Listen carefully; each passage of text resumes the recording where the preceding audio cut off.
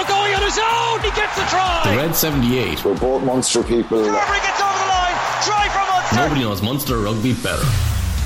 Hello folks, you're very welcome along to the Red 78, a Munster podcast for Munster fans. My name's Rory O'Hagan. We have a lot to discuss on today's show. Munster's defeat to Leinster in the rain in Thomond Park, the mounting injury list for the Reds, and the trip to Galway to come on New Year's Day. And who better to discuss it than with Munster legends Alan Quinlan and Fiona Hayes. Guys, how are you? How was your Christmas, Fiona? Good, great Christmas. Was up in Thomond for the old derby, so was disappointed with that, and probably haven't recovered from my one too many jars at that as well. But no, good to relax. Quinny, how'd you get on? Oh, grand, yeah, very, very nice and relaxing and quiet. And Liverpool did well. Anyway, we say nothing about the other results. That's because they overwatered the pitch, yeah. Yeah, so obviously, no, it's over now. It was nice. It was very relaxing. It's all you want for Christmas. It wasn't the Christmas that Munster wanted, losing to Leinster. We've got loads of comments coming in about the game. Fiona, they're not really critical of Munster, I suppose, given the injury list that we have at the moment, and people are still seeing the positives in Munster's performance.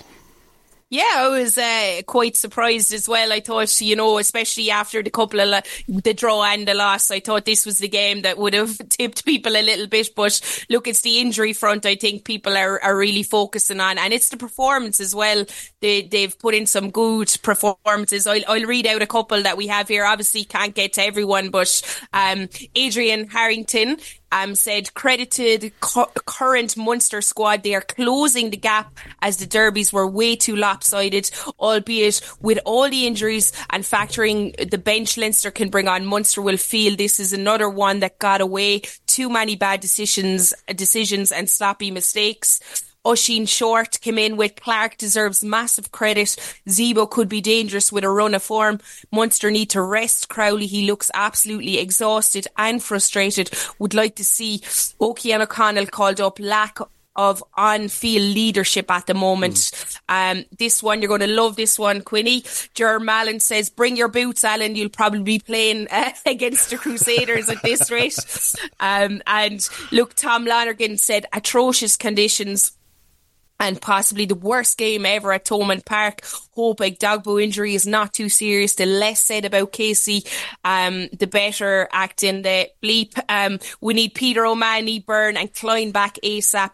We have to make use of Snyman while he's around, and Connacht will definitely be up for it. And I thought Dahi came in with a couple of positives. Encouraging start by Jaeger. He gave Porter problems. Zibo, Nankiville, Dogbo, Hearn put in solid shifts, and well done Clark against the weather and a huge Leinster pack. He stood up and fought, and negative so many injuries, central contract issues as discussed, and he has said Coombs' form at the minute as well. Alright, plenty to discuss there and a breakdown. First of all, Quinny, you look fit. Do you fancy a run out in Páirc Uí Chaoimh? Oh, it'd be nice, yeah. I'd the mind would certainly be up for it, but I don't think the rest of my body would react as quickly as it would need to. But yeah, it's I think the general consensus from people who sent in messages, because we've got to be careful here. We've got to analyse as best we can, and but I think it's been a common theme in the last few weeks. Obviously, it's not all down to injuries, of course. But the injuries have really hampered this team, and that's the general consensus from everybody, that there's a lot of quality players missing, and it's causing issues around the set piece and the power game and the physicality, and that's been pretty telling. I think the way Munster finished games probably has not been great either. They've lost control. The word leadership is mentioned a good bit in the tweets in the last few weeks from people watching. I suppose that leadership comes with experience, quality players, internationals that you're missing. So it's a tough learning curve for these players at the moment, and they're in a tough moment. They've got to really dig in because, I know we'll talk about it. Trip to the sports ground on Monday is going to be a very, very tricky one. I know Connacht have a few injuries themselves, but I think just in the key positions and what happened on Tuesday night in Thomond Park, it's hard to believe that you lose your hooker, a loose head prop, a second row and a centre, and they potentially could be out for a long period of time again. It's really difficult for them. But I think we can't get away from the fact that there's inaccuracies, particularly around the set piece and the line-out. And I know we get into the match in a minute.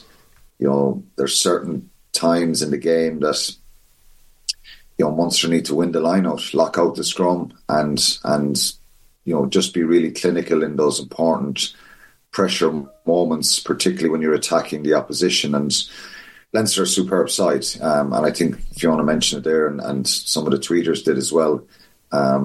The impact off the bench, and I just don't think Munster have enough depth in certain areas, even if everybody was fit and available. Right. Particularly to, I think if you get to a point where Munster had everybody available, you can rotate players, you can keep them fresh. There's a number of players are having to play week on week for the last 2 months. And I just think it's telling. And but look, there's nothing they can do. They've just got to keep working hard. You can't just suddenly invent players that are not there.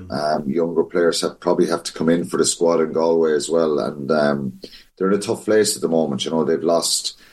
That's 4 games they've lost now in the league. No, 3 games they've lost. Sorry, 2 to Leinster and away to Ulster, and they've a draw in there as well. So it's difficult. I think if they can get through this period and get something in Galway, Europe is a different kettle of fish. I think it might be a step too far, particularly with players that are missing now. I think Munster have a decent run of fixtures then come the end of January in the URC. So at this stage, it was looking so promising at the start of the season with this really good start. We may be looking at a stage now where we're kind of hoping to get into that 7th, 6th, 7th, 8th position again in the league come May. So we'll see, but no point in looking too far ahead. I think they have a crisis at the moment with all the players that are missing. Fiona, you were in Thomond Park in the stand, or in the terraces I should say, getting rained on. It looked abysmal on TV. Now I know conditions are the same for both teams. She didn't stay there too long, Rory. I wasn't going to say that, Quinny. I went into your old haunt in the Shannon Bar to see your face hanging on the wall, Quinny. That was all. Very good, very good. Yeah, did you go back out though? Conditions were horrendous as well. They were, yeah. We probably should say as well, Rory, and Fiona, you know this. There was a time where the wind and the rain would suit some of the teams I played on, but not this team. And I think some people are saying there's no plan B. There's no meaning. We can't stick the ball up the jumper and be really dominant in that situation, forward dominance, because there's a power issue and there's a size issue, and there's with some of the big players and the physical players that Munster are missing. So the weather was horrendous. God, there was people, you could see people shaking in the ground. The players were shaking at times, particularly the wingers who weren't getting much of the ball, but it was horrendous. Was it that bad up there, Fiona?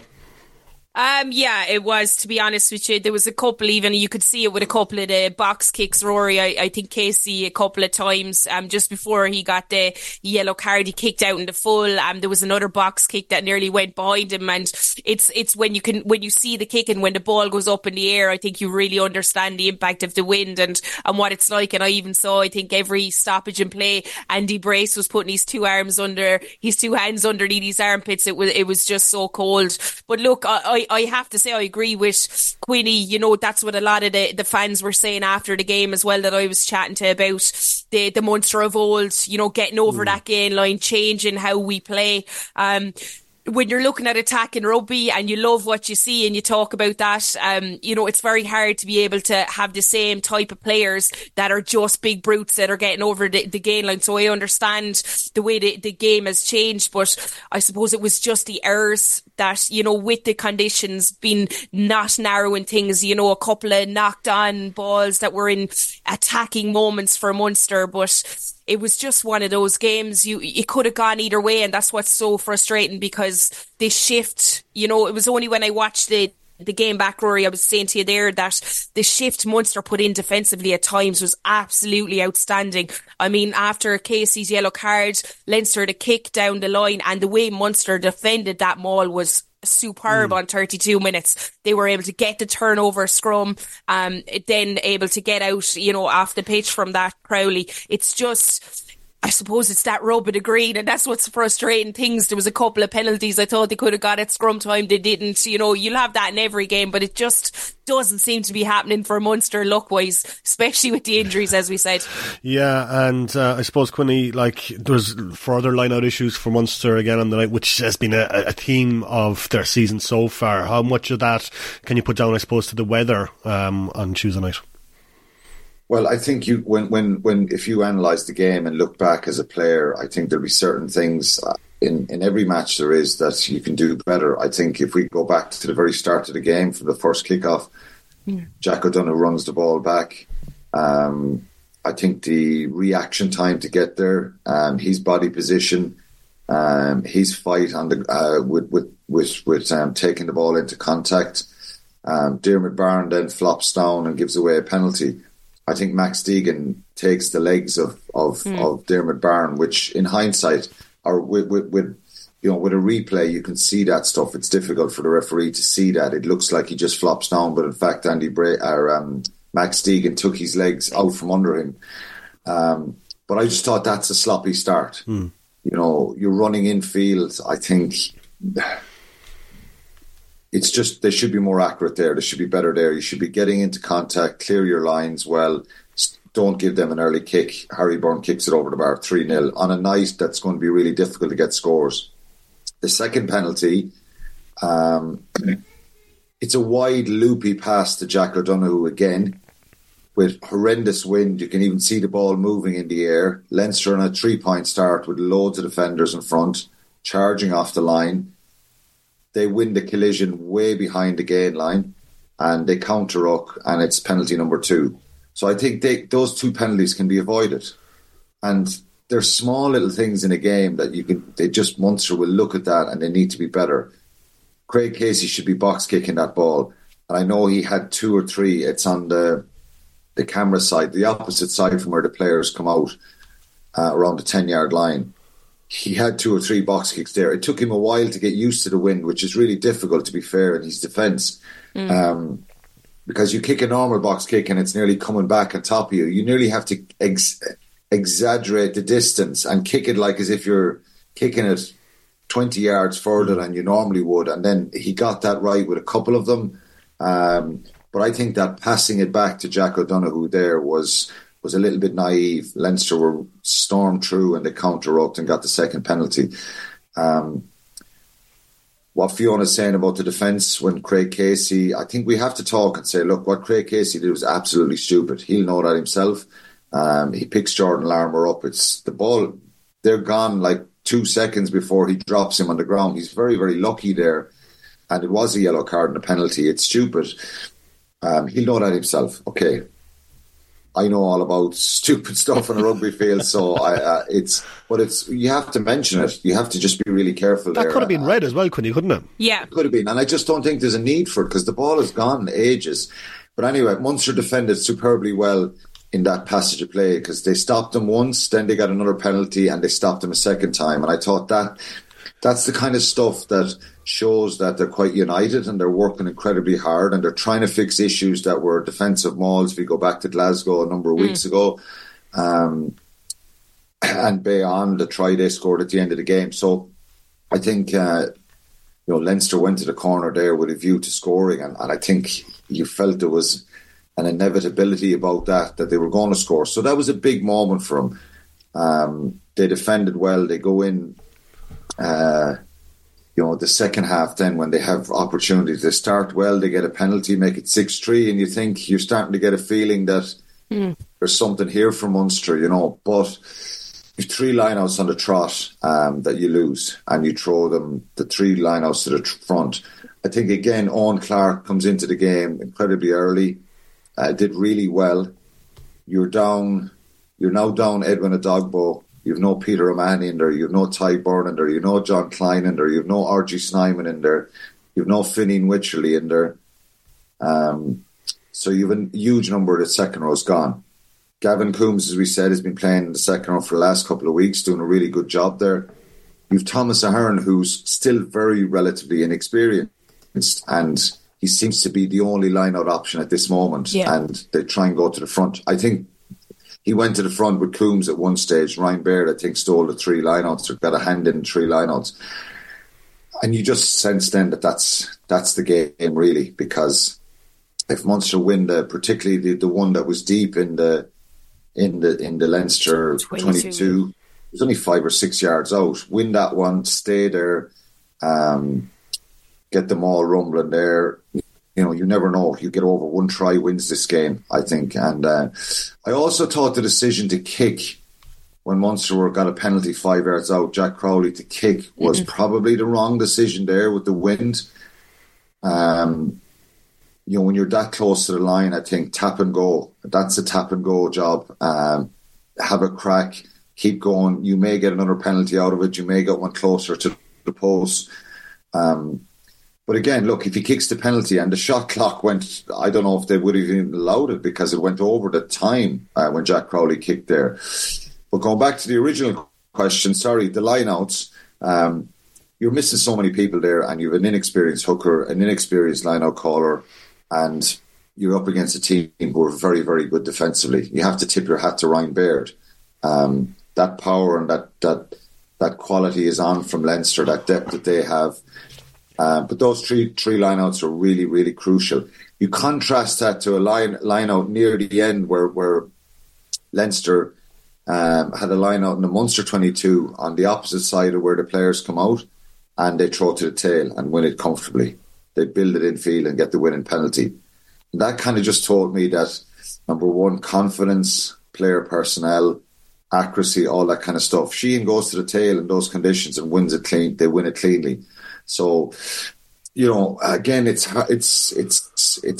be wrong to be critical of these players, because I think their effort levels, their commitment, their desire, you know, it's really difficult for them at the moment. And they're coming up against good sides as well. It's not, you know, Leinster, one of the best sides in Europe, and we saw what they did in La Rochelle against the current champions in wet conditions. They have that power and that ballast, and you know, very small margins in this game. I think it was there for Munster. So, but like we've said it for the last couple of weeks, haven't we? The line out is an area that one line out to me is too many to lose in a game.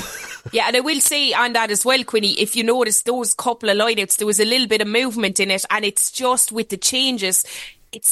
Everything is off. You can see it. The lift is slower. The throw was in a bit quicker because they're used to whatever the jumper's getting in. So it's those tiny little tweaks that aren't happening when there's injuries or when the changes comes in. It just looks a lot more lethargic. So you would be wondering, is there a case for, now you probably disagree with me, obviously it's high level rugby, but just if you're going at the front, just getting in and getting it done nice and quick. Yeah, possibly. I think, you know, it's easier said than done, Fiona, because I think all opposition teams now feel that there's a vulnerability there, and you see a Dogbo going off the field. You don't see Peter O'Mahony, Klein, Finian Wycherley, Snyman, these guys who are, you know, really big players. And the options then are limited in the line-out, so you can pressurise those two spaces maybe with your two pods. Yeah.